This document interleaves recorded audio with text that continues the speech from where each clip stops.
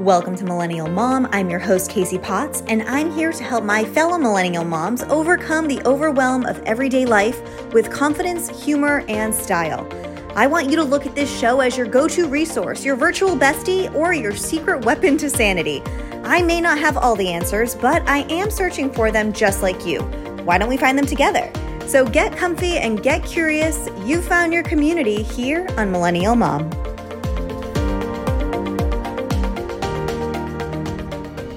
Welcome to Millennial Mom. I'm your host, Casey Potts. Today's episode are for all the hot mess moms out there, and I don't mean that in a negative way. We are all a little bit of a hot mess, but my guest today is going to help us become a little less of a hot mess. Let me tell you about Kaitlin Soule. She is a therapist specializing in women's health, motherhood, parenting, and anxiety. She wrote A Little Less of a Hot Mess to invite women to reclaim their identity and improve their mental health with a practical framework called Imperfect Growth and Evolution. Kaitlin is also a mom to three, a writer, a speaker, and a media contributor. Kaitlin is on a mission to empower modern women and elevate conversations around mental health care so that we can thrive at home, at work, and beyond. I am so excited for you to listen to our conversation. Check it out. Just a quick note, this episode was recorded under Casey's Corner, so don't be surprised if there are a few references. I am so glad that you are here on the all-new Millennial Mom. Kaitlin, thank you so much for hanging out with me. Thanks for having me on. I'm so excited. Me too. So I'm going to give the listeners a little bit of backstory here and kind of how we connected. We met at a Hey Mama event here in LA. I know you're up in Northern California though, but you came down to share your incredible book, which we'll talk about. But I don't know, you were up on that panel, girl. And everything you said, I was like trying to write it down on my phone as quickly as possible because I totally felt like you got it. And you were putting into words kind of the jumble of thoughts that had been in my head for a long time around being a millennial mom and being a parent in today's current society, which is so crazy and so much pressure that we feel. So with that, I just have to say thank you for taking the time and hanging out here on Casey's Corner. And I want you to take a second and tell us all about yourself and kind of how you came about with this awesome book. Yes, I just want to start with saying same. I loved meeting you when you came up to me and introduced yourself.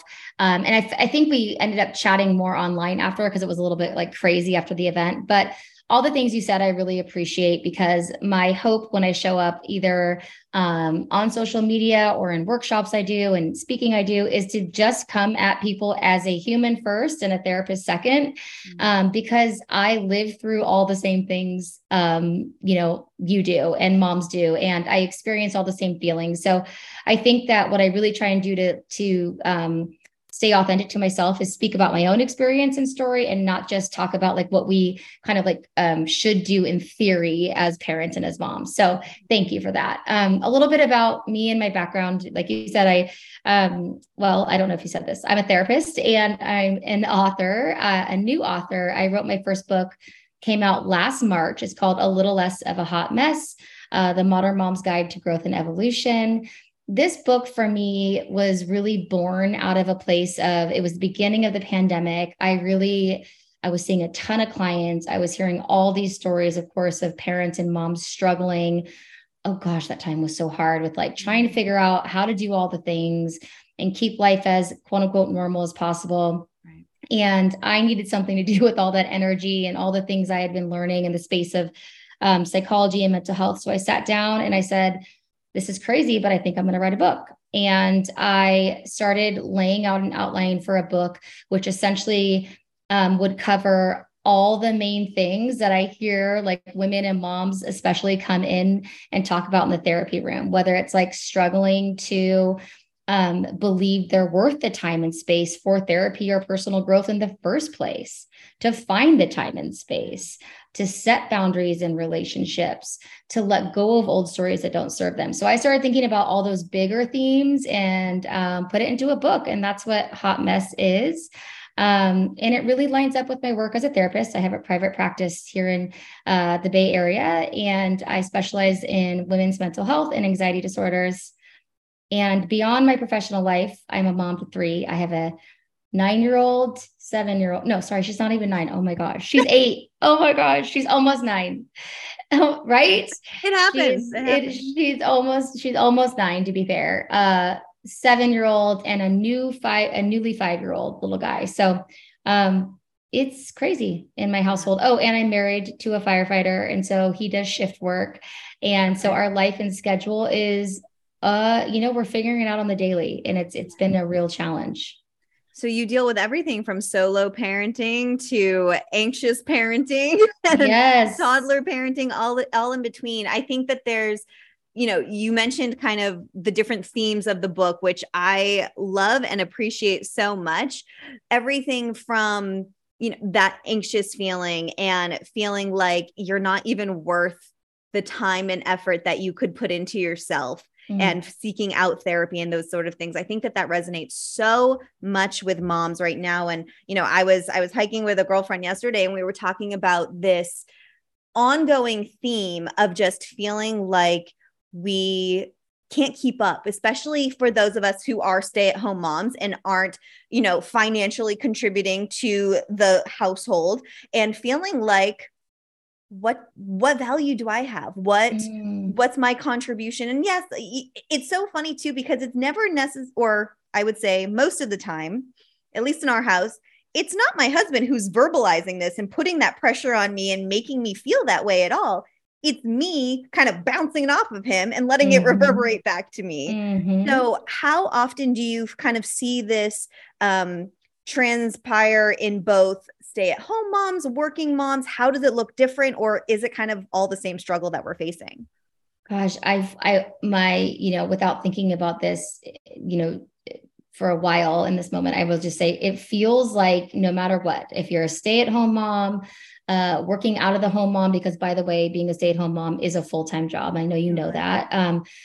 But either way, what I think you're speaking to is that sense of guilt and question around identity that so many moms and women face. And so it looks different. It might look a little different. I think for stay-at-home moms, like you named it, it's like this underlying, this story around, if I'm not contributing financially to the family, what is my worth? Do I even deserve to go on a hike with a girlfriend? Do I even deserve to go to therapy or go out with my friends or whatever, or buy that new pair of jeans? And it's like, first of all, I come back to it's a full-time job. I am and besides, in my work as a therapist, I'm also a fair play coach and facilitator. So I talk a lot about gender equity, and there's all these amazing facts about the truth that stay-at-home moms actually, if you had to pay somebody to do all the jobs that stay-at-home moms did, right? Like, have you seen that? It's like, it equals like hundreds of thousands of dollars a year. So I just totally try and bring that to the surface, or kind of talk about that, so that stay-at-home moms can recognize that what they do is really important. And yes, they do deserve to have the agency over their life. For working moms, or moms who work out of the house, which a lot of times now looks like hybrid, it's confusing, it's hard. I think it's that feeling of I can never quite nail anything. Like I can't fully be at work and dedicate all my time to that, because I got to be at pickup by 3:30, or I've got to make sure I make that game, or, oh gosh, did I forget the lunch, right? Or at, when you're with the kids, you're like, I've got to get that email done. And so the pace we're going at to try and be everything in all the different spaces like you're speaking to is just really hard, no matter kind of what our role is. Yeah, I think this is actually the perfect segue into something that I have really been leaning on lately, which is a term that it's so funny, because when I brought it up to my husband, and he looked at me like a deer in a headlight, like, what are you talking about? Called the invisible load. Yes. And I think that, you kind of just alluded to it too, in your answer about no matter if you're a mom who's working in the home, out of the home, stay-at-home mom, full-time job, whatever, we somehow manage to continuously pile on this invisible load. And I see it as, and I want to get your feedback on it, but it's all the things that you can't tangibly write down on paper, that on a to-do list, that need to get done. And it's like, you don't necessarily have, quote unquote, the receipts for these kind of things, but it's, okay, so your kid gets invited to a birthday party. Who has to go buy the present? Or first, no, let's do this one first. Who has to RSVP to the birthday party? Yes. Who has to Good. then buy the gift for the birthday party? Who has to wrap said gift? Who has to remind your kid to write the birthday card or, write their name in the birthday card, whatever that might be?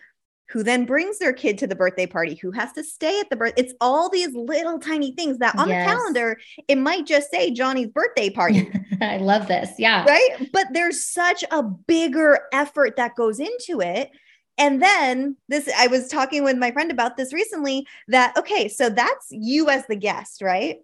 What about as the mom who's planning this birthday party? What's her invisible load, right? And this comes up. We did this for Kennedy's birthday with her classmates. We really tried to say no gifts. And I know that it's hard for people not to do gifts and like they feel weird coming up empty hand or, coming in empty handed. And I feel like that's something we were kind of raised with. Sure. Right. Never show up empty handed.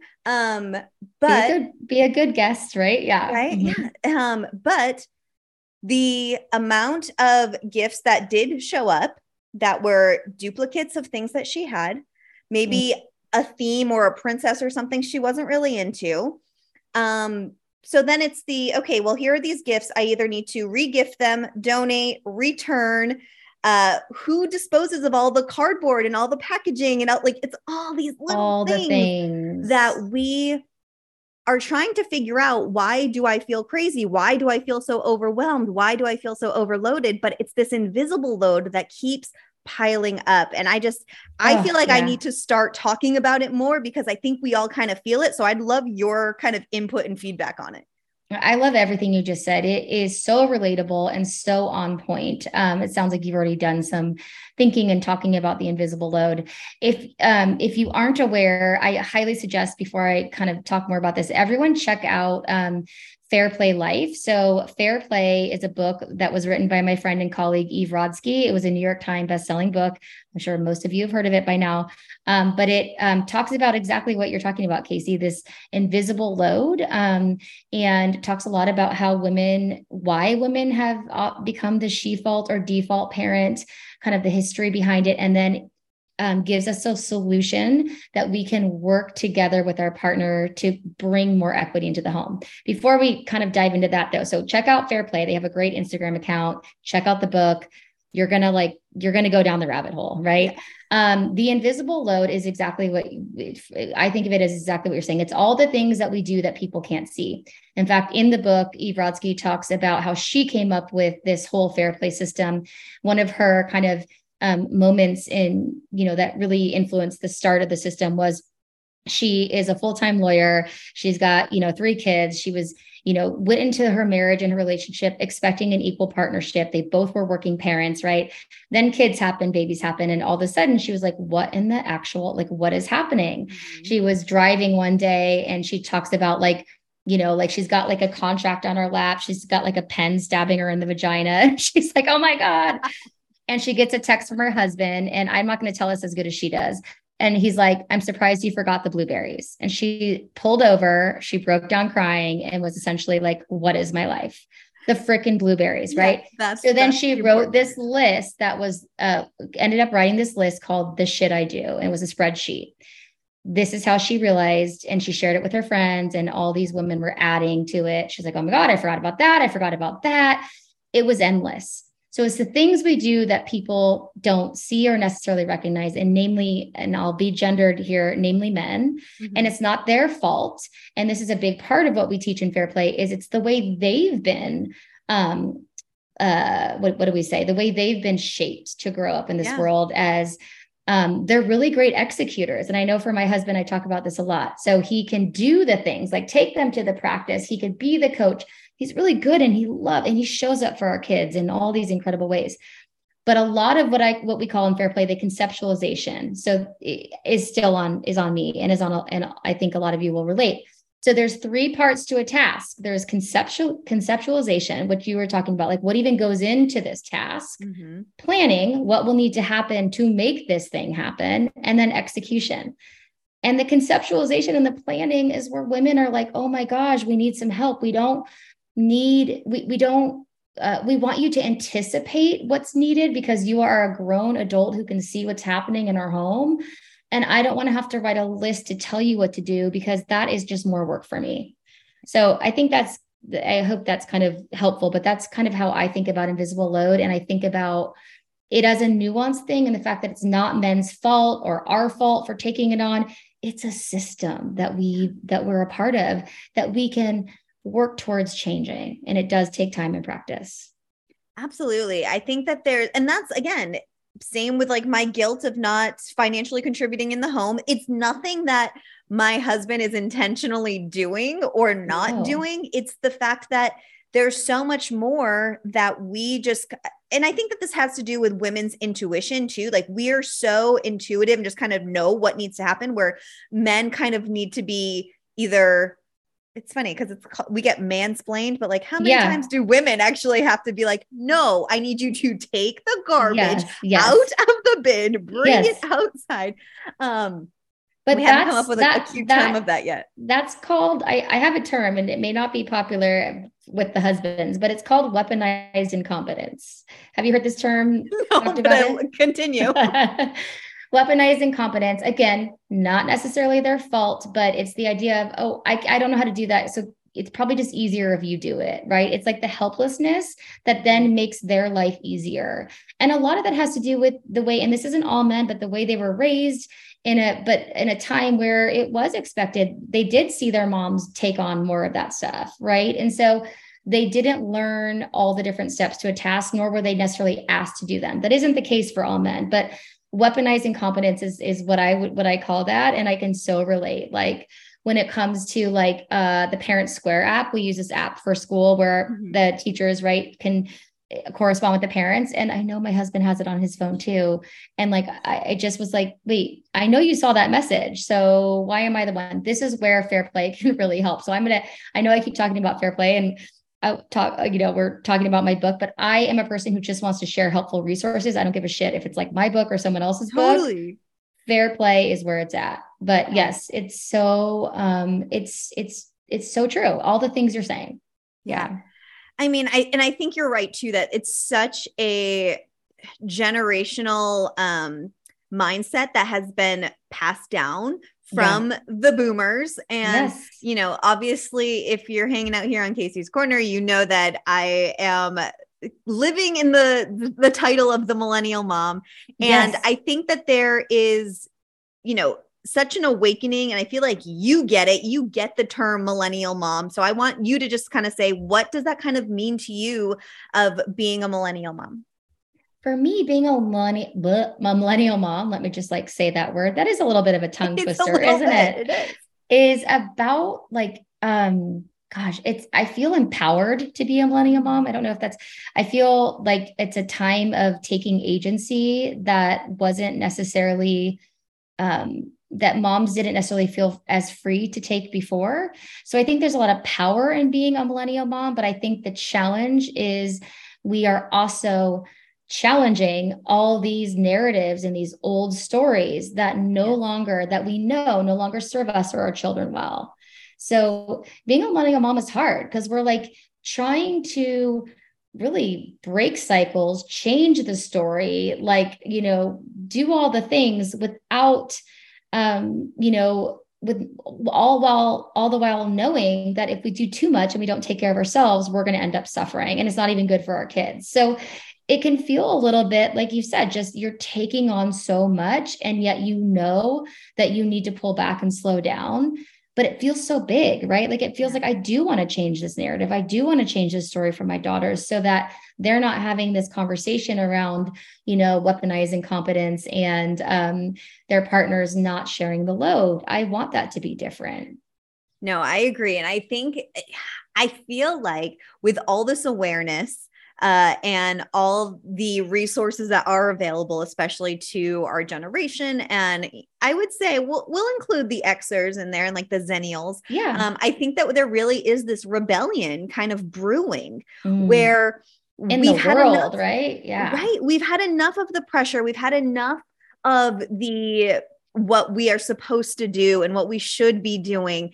And as a therapist, I feel like you very likely hear this often, that there's such a lack of support from the generation that raised us, where, Mm. and I'm sorry, Mom, I'm going to call you out right now, but Hey, Mom. we'll see how much she listens to my show.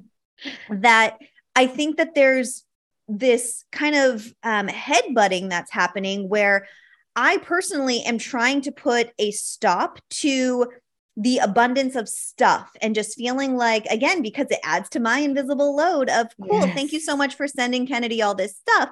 But now who has to get rid of the big cardboard box that it came in? Like, where's it going to go? How is it going to fit into the playroom and all this kind of stuff? So, we've been kind of butting heads. Sorry, forget about trying to raise like ecologically, kids who understand that like this is waste, right? So yeah, sorry to add to the load. We're also thinking about global warming and all the things. Yeah. It's all the boomers' fault. No, I'm just kidding. Yeah. So you come up against each other in that way. Yeah. Yeah. And even so much as I didn't put up a Christmas tree this year, and she was dumbfounded by the fact that I would not put up a Christmas tree. How could I do that to get like, how could I do that? You are ruining her life, Casey. How oh my gosh, I was damaging. This is going to be what sends Kennedy to therapy. Can I ask you, what did your daughter, what's your daughter's name? Kennedy. That's right. What did Kennedy, what was her reaction to no Christmas tree? So I didn't put up a Christmas tree because we weren't going to be here for Christmas. Yeah. We were traveling for Christmas. So we talked about the giant Christmas tree that was going to be at, on the cruise ship. Yeah. And we talked about how, you're going on a dang cruise, girl. Yeah, how Santa would find her on the Disney cruise. We brought her elf. Like, I had the story covered. I'm very creative. Like, I had my shit covered. Yeah. And I did have like a small 3-foot tree that I told her, if you want to put that up in your playroom, like, you can use that. When my mom was here, she's the one who put it up. Oh yeah. Kennedy sounds had relatable. Kennedy had zero interest in helping her put it up or decorating it. Guess who had to take that shit down? Yeah. Yeah. So I was so upset that I was like, I didn't want this. And I really tried to set that boundary and be secure in my decision of that. But I think that there's a lot of pressure and a lot of kind of, I guess the best term really is headbutting when we try to make these stances as our independent selves and as mothers and as our own, being a parent ourselves, that we kind of end up in this really vicious kind of cycle that I feel like as a therapist, again, you probably hear and could maybe shed some light on. Yeah. And as a human, I experienced it too. So again, I feel like you've like really brought to light an issue that is so important and so relatable. I think, yes, so many of my clients feel this. So many people I talk to, and not just clients, my friends, I feel this. And what is important to us is different than what was necessarily important to our parents. Not all the things, but a lot of the things are different, and our values are different. And so I guess the question really is, how do I parent from a place of my own agency, right? Or a place of my own values, and still honor them and what they taught me and how I was raised. And that can feel messy sometimes, because we feel like when we know we're doing the right thing for ourselves and our nuclear family or our children, it can feel in opposition to what our parents wanted for us or what they did. And so all I can say to that, it was a lot of things, actually, not all, I can say a lot of things, but the thing I will say to that and what I am working through in my own life is coming back to what we know to be true, coming back to that just because somebody else, even if it's our mom or whatever, is feeling upset by a boundary we set, it's still okay to set that boundary. It's easier said than done. And that at the end of the day, the best we can do for ourselves and our children is parent in line with our values. And it is going to rock the boat. And you're right. We are in a weird position where our parents, at least I'll speak for mine, and they've got opinions, right? They feel like the way they raised us. And my parents luckily can look back, and I feel like they have a lot of ability to reflect and say like, yeah, that was probably not the best, or this was, but they feel like we're too woke and it's too much and we're trying, and so it can feel like a really challenging space to be. So I guess it's hard. What does Dr. Becky always say? I love it. It feels hard because it is hard. And still, I think it's important to choose yourself and choose your values, even when it makes other people upset or they don't get it. So I want to say this about what you did with the Christmas tree. I love that. I'm so glad that I was going to say, I'm so glad you did it anyway. Like you didn't put up the Christmas tree, but then I heard you say like your mom did it anyway. But Mhm. you know what? It worked out because you ended up saying, Mom, I don't think this is a big deal, right? Like, I don't think this is going to like make or break her Christmas. We're Yeah. going on a freaking Disney cruise. Right. Turns out you were right. She didn't even care about the tree. Like right? I'm sure you moved on, but Mhm. Yeah, and that's the thing is that I think and maybe, man, see, Kaitlin, now you're just going to be my therapist. I I'm think here that for it. You're mine there's, too. It's cool. yeah, there's such a Because you're bringing correlation. up all these things that are so again that like really like hit me because it's like all the same things I deal with. Yeah. Well, and I think that that's why I am excited to kind of just share it and just talk about it because I know I'm not alone. And I know that the feelings that I have very well could be replicated or, being replicated in someone else's life. So, Always are. Yeah. yeah, I think that there's this ongoing feeling of not feeling like we're enough as parents, right? Or that we're not doing enough.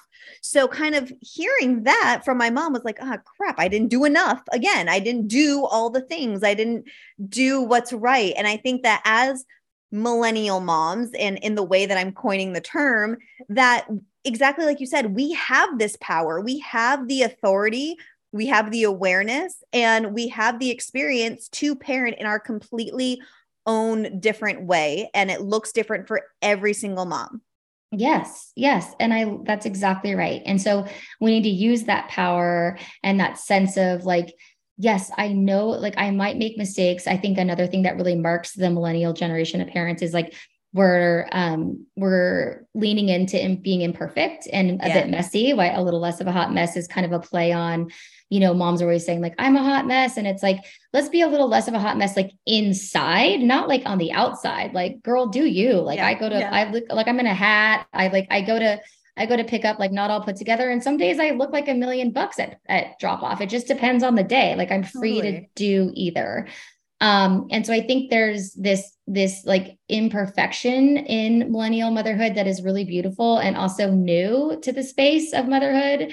So you might find the older generations of parents and moms being like, grandmas being like, oh my gosh, I would have never bought the store bought cupcakes, or I would have never let my child talk to me like that. If my kid did that, they would, whatever it was, Mm-hmm. they wouldn't get a timeout. They'd probably get a spanking or something, and that those kind of things are just so far from how we, I think, intuitively parent now that again, it's all the things. It's challenging. And it's also like, yes, let's come back to what we know to be true and what feels good to us. And that's really what my book kind of leans into is let's help write a new story based on our values and what feels authentic and true to ourselves, not what we think we should do or who we think we should be as a mom. Because we're more than a mom, right? We're a Totally. person, we're a whole human. And so I think anytime we can kind of work on our story to recognize and honor like ourselves beyond our role as mom, partner, professional, whatever it is, the better we are. I completely agree. And I love that, like, man, these questions are just segueing into each other. Yeah. We are rocking and we're rolling. I love it because you recently, Hey, want to do a yesterday, podcast together? what's that? I said, hey, want to do a podcast together? Weird. Don't tempt me with a good time. I 100% will be on board with that. No, Kaitlin, you posted yesterday, which was so on point. This whole idea of not being a niche. Mm, And, if you're a content creator, you at some point have been told, well, or asked, what's your niche, or told to yes. niche down. And that is something that I struggled with so much. And I continue to struggle with because I'm not a niche. The way I look at it is that my dream has always been to be a talk show host, right? So Mhm. I look at my feed as my talk show. And when you watch Oprah or you watch Drew Barrymore, you're getting a cooking segment here and there, you're getting a fashion tip here and I there, you're love getting some it. experts. It's just kind of a variety. Variety. Yeah, Yeah. it's a variety of things. And I think that there's been this, especially I kind of feel like maybe through the pandemic and everything, when people were so heavily concentrated on an online presence, that they felt like they needed to be a brand and they needed to have their niche. And I'm curious that, I know in your reel, you mentioned like you see that happening and you're sick and tired of it, which I hear you. What do you think kind of started this whole demand to niche down and to kind of fit in a certain box? Well, I think a couple things. I think you're right. It happened a lot for me in my own business during the pandemic. And at the time, I actually hired a social media manager, a VA actually, who helped with social media and newsletter. And she was great. I loved her and all the help she gave. She was wonderful. But from people like VAs and social media marketers and those kind of like, those sort of experts will really give us that advice. And I get it because it probably does eventually like gain your following or increase your following. But to some of us, and most of us, I'll say, and definitely me and you, it doesn't feel authentic to, for instance, like I am an anxiety expert. I know anxiety like the back of my freaking hand. I could have an account and just talk about anxiety all day long. But I am not just an anxiety expert. I am also deeply passionate about women's mental health in general, motherhood, parenthood, writing. I love being creative. I love running. I love hike. Like there's so much to me that I wouldn't want to just stick with one thing. And so I think that it came from good intention in the sense of like helping people grow their following to monetize their business. But like anything else, I think it just became too like, and then people stopped questioning it. Like, yeah, of course you have to niche down. It's like, what? No.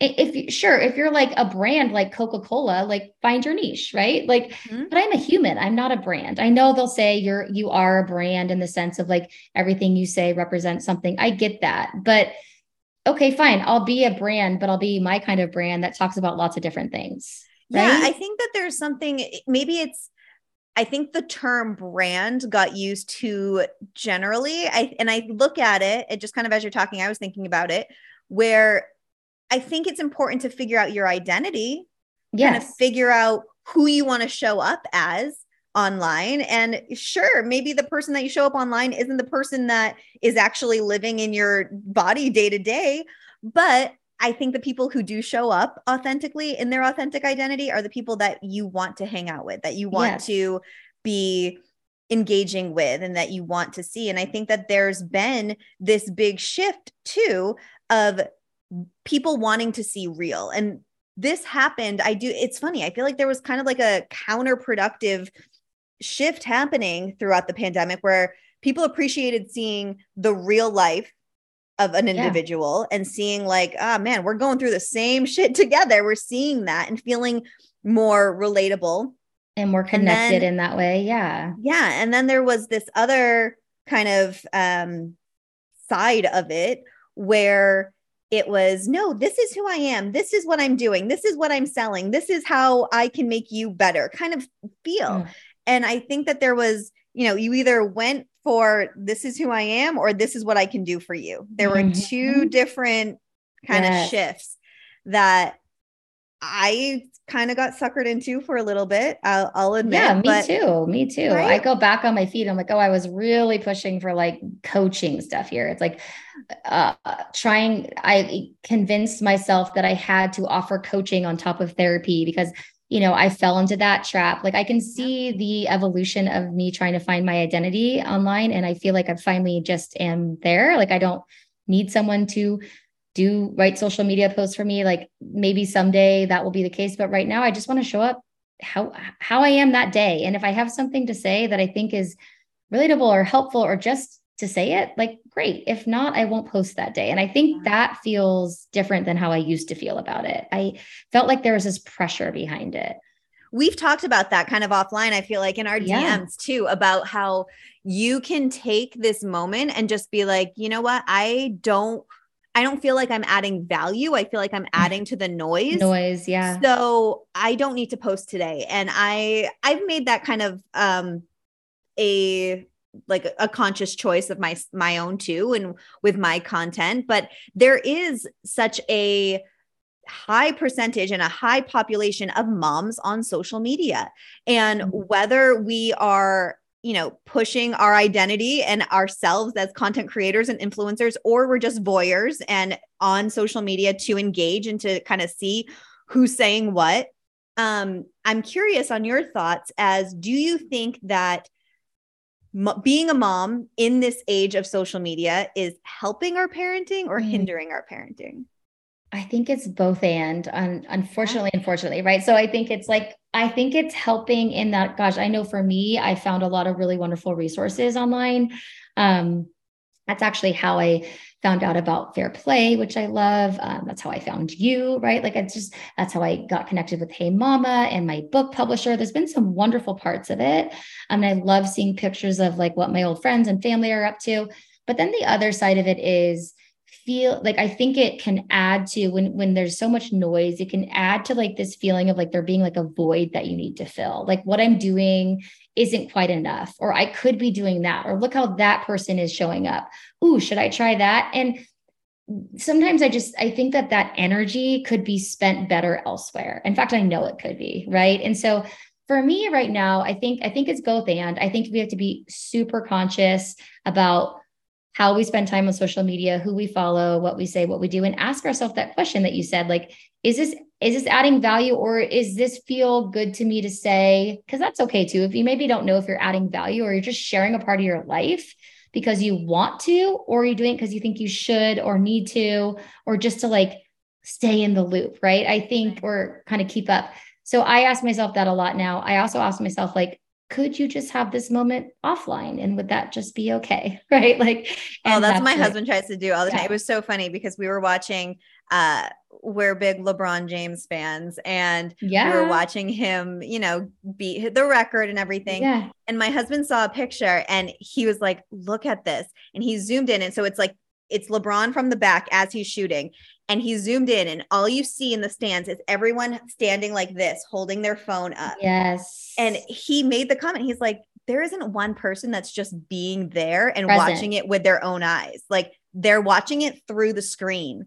When you have like how many thousands of dollars did you pay to be there watching it with your that's two exactly eyes? It. Yeah. He was just, it's a trip. And he really tries to get me to kind of look at things that way too. He's like, can't you just enjoy it? Do you have to take a picture right now? And that's hard too, as someone who is a very social, outgoing, like, I've always pictured my life being documented in some way, whether it be, on screen or whatever. So, well, it brings you joy to document things, right? Otherwise you wouldn't do it. I sense that about you, and that's okay. But sometimes, right, you're choosing to say, this moment I'm choosing to have this moment offline. I'm choosing to just be in this moment. Or you creating a moment that isn't necessarily authentic to post and add to the noise, right? Yes, like, I've done that before. I hate when I know I'm doing that, and it's been a while, to be fair, but I hate that. It doesn't feel good for me. And then I'm like, oh, that was unnecessary, Totally. So, I've been a lot more aware of that too. Yeah. And I wonder this too, before, I know we've been chatting for a while, but I think that, like, for me, when I look back at my early motherhood experience, when I had two girls really close together. They're 15 months apart. Mm-hmm. So I was like really pretty deep in like baby blues, or just like feeling overwhelmed. And I would take pictures of everything. And I have a private account that's really just like family pictures. Mm-hmm. All I did, this was before I started my professional, account. I would just post so many pictures of the kids, and I felt like I was pulling for joy. I was trying to find something. I wasn't like, look at my life, it's perfect. I think I truly was trying to like make some excitement where it felt like there was none. You were creating a narrative, right? Yes. You were kind of I totally can relate to that. I get that, because that was kind of how my Instagram account evolved. Because I had my own personal one for a very long time. And then when I was on maternity leave, I wanted to make cute onesies for Yes. Kennedy, and I started making them, and like I would take pictures, and I would, be covered in spit up and like be screaming and being so frustrated, but then I'm like, okay, sit here and take a picture, and then Yeah. writing this caption that's like, We oh, I love the best part par- of my day. Right. Oh, yeah. And that was like, I think that again, that's the evolution of social media. I think that's how a lot of us started off, Yeah, documenting pictures of our baby. Like this was like our baby book. And like, we're just going to put each month, we're going to put the 1 month, 2 month, 3 month sign on. We're going to smile. totally. And we Meanwhile, we're all do it, fucking and don't, miserable at home. Sorry. I yeah, hope I can swear on your podcast. you Yeah. can totally swear, it's fine. Yeah. I'll click the little button when I edit it. No. Yeah. So, yeah. Sorry. No, I think that there's this unrealistic expectation that we are all putting on each other because we're just faking it when we put those, 1 month pictures or whatever it might Yeah. be. This goes back again to be showing up as our authentic selves when we can and when we should, and letting others know that it's not all sunshine and rainbows.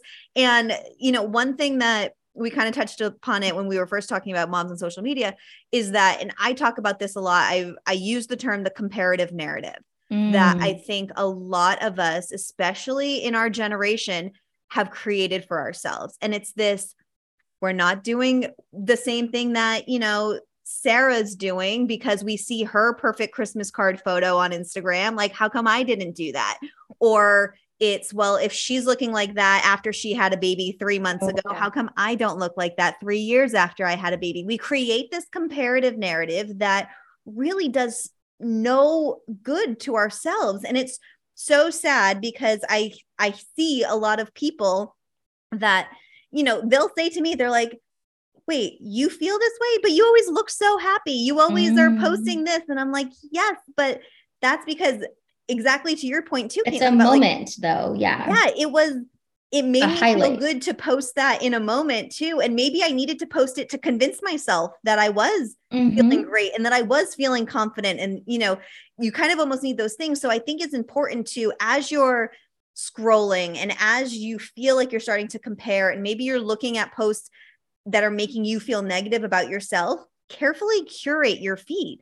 You can Yes. unfollow, you can mute, you can, hide people so you don't have to necessarily unfollow them, but you don't have to see them in your feed and I've everything. done that. Yeah. Yeah, if it's Yeah. not making you feel good or if it's not serving you and if it's adding to that noise. So I always try to remind people that they have complete control over their social media and to use it for good and not evil to Yes. Yeah. themselves and to others. I've even unfollowed people that I like as people, but I just can't handle the content, or it's too much, or I'm like, it's giving Totally. me some kind of feeling like I don't, and I also think I wanted to add, because you asked about, like, we were talking about like the pressures and like how it's different. What about like kind of what characterizes millennial motherhood? Yeah. I do think there's one thing that probably was more helpful for the generation of moms before us is that they didn't like her, it's both and, right? Social media can be resourceful and good, but they didn't have social media. And on the other side of things, so they didn't have the comparative narrative as much as we do. Maybe they had it in a different way. Sure. Like they saw people, they still could see people out in the world, but they weren't constantly fed with images of what other people are doing and how good their life is, quote unquote. Right. So I Totally. do think it was, again, that's another hard thing that we deal with for the first time ever in our generation of parents of Yeah. parenting. Yeah.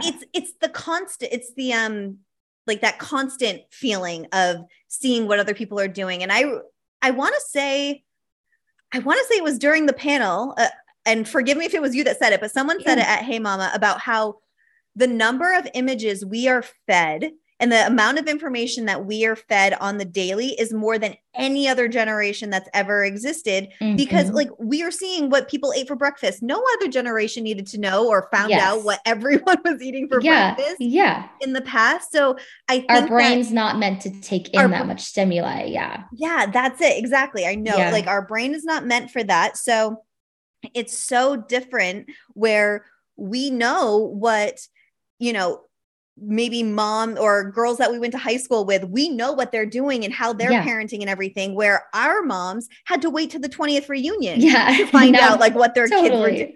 Right. So there's Yeah. just this constant influx of influences that come our way that continuously add to the And comparison. affect our mood. And, it's really, yeah, it really is. it seems innocent, right? To open up a social media app. And I'm not against social media, clearly, right?